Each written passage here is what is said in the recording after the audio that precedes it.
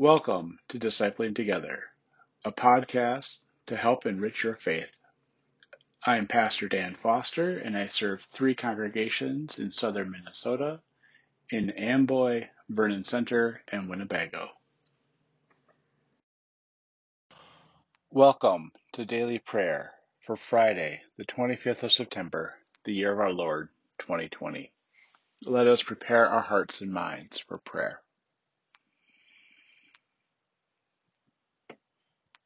Lord, you have been our help, generation after generation. Before the mountains were born, before you birthed the earth and the inhabited world, from forever in the past to forever in the future, you are God.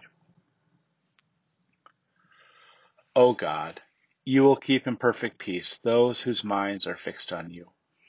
For in returning and rest we shall be saved. In quietness and trust shall be our strength. Our reading today comes from the 18th chapter of Ezekiel, beginning with the 5th verse. People are declared innocent when they act just and responsibly. They don't eat on the hills or give their attention to the idols of the house of Israel. They don't defile the wives of their neighbors or approach menstruating women. They don't cheat anyone but fulfill their obligations. They don't rob others but give food to the hungry and clothes to the naked. They don't impose interest or take profit. They refrain from evil and settle cases between people fairly. They follow my regulations, keep my case laws, and act faithfully. Such people are innocent, and they will live, proclaims the Lord God. But suppose one of them has a violent child who sheds blood or does any one of these things, even though his parents didn't do any of them. He eats on the mountains, defiles his neighbor's wife, oppresses the poor and needy, robs others and doesn't fulfill his obligations, pays attention to the idols and does detestable things, and takes interest and profit. Should he live? He should not. He engaged in all these detestable practices. He will surely die, and his blood will be on him. But suppose he has a child who sees all the sins that his father committed. He becomes alarmed and doesn't do them. He doesn't eat on the mountain or pay attention to the idols of the house of Israel. He doesn't defile his neighbor's wife. He doesn't cheat anyone either by seizing collateral for loans or committing robbery. He gives his food to the hungry and clothes to the naked.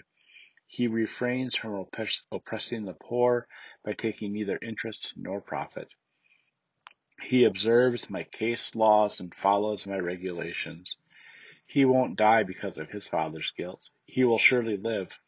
As for his father, if he exploited the weak or committed robbery or did anything else that wasn't good for the people, he will die because of his own guilt. This is the word of God for the people of God. Thanks be to God. Amen. Let us pray.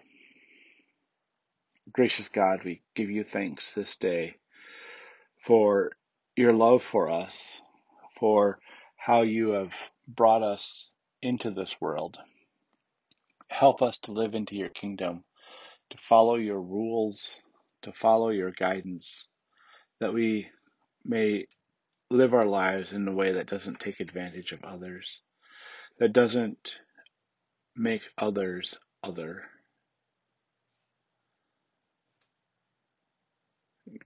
Continue to give us guidance in this. Continue to remind us that you love all people as much as you love us. In Jesus' name we pray. Amen. Now, let us pray the prayer our Lord taught us. Our Father, who art in heaven, hallowed be thy name. Thy kingdom come, thy will be done, on earth as it is in heaven. Give us this day our daily bread, and forgive us our sin, as we forgive those who sin against us. And lead us not into temptation, but deliver us from evil. For thine is the kingdom, and the power, and the glory forever. Amen. Let us confess our faith using the Apostolic Creed. I believe in God, the Father Almighty, creator of heaven and earth. I believe in Jesus Christ, God's only Son, our Lord, who was conceived by the Holy Spirit, born of the Virgin Mary, suffered under Pontius Pilate, was crucified, died, and was buried. He descended to the dead. On the third day he rose again. He ascended into heaven, and is seated at the right hand of the Father, and will come again to judge the quick and the dead. I believe in the Holy Spirit, the Holy Catholic Church, the communion of saints, the forgiveness of sins, the resurrection of the body, and the life everlasting. Amen. Lord Jesus Christ, you have come to us just as we are. You have discipled us in your kingdom ways. You have sent us into your world to be your hands and feet. Soften our hearts for your creation, that we may see you wherever we go. Unify our work with your work, as you are unified with God the Father and God the Holy Spirit. Amen. Now, go in peace and tend to your daily tasks. Amen.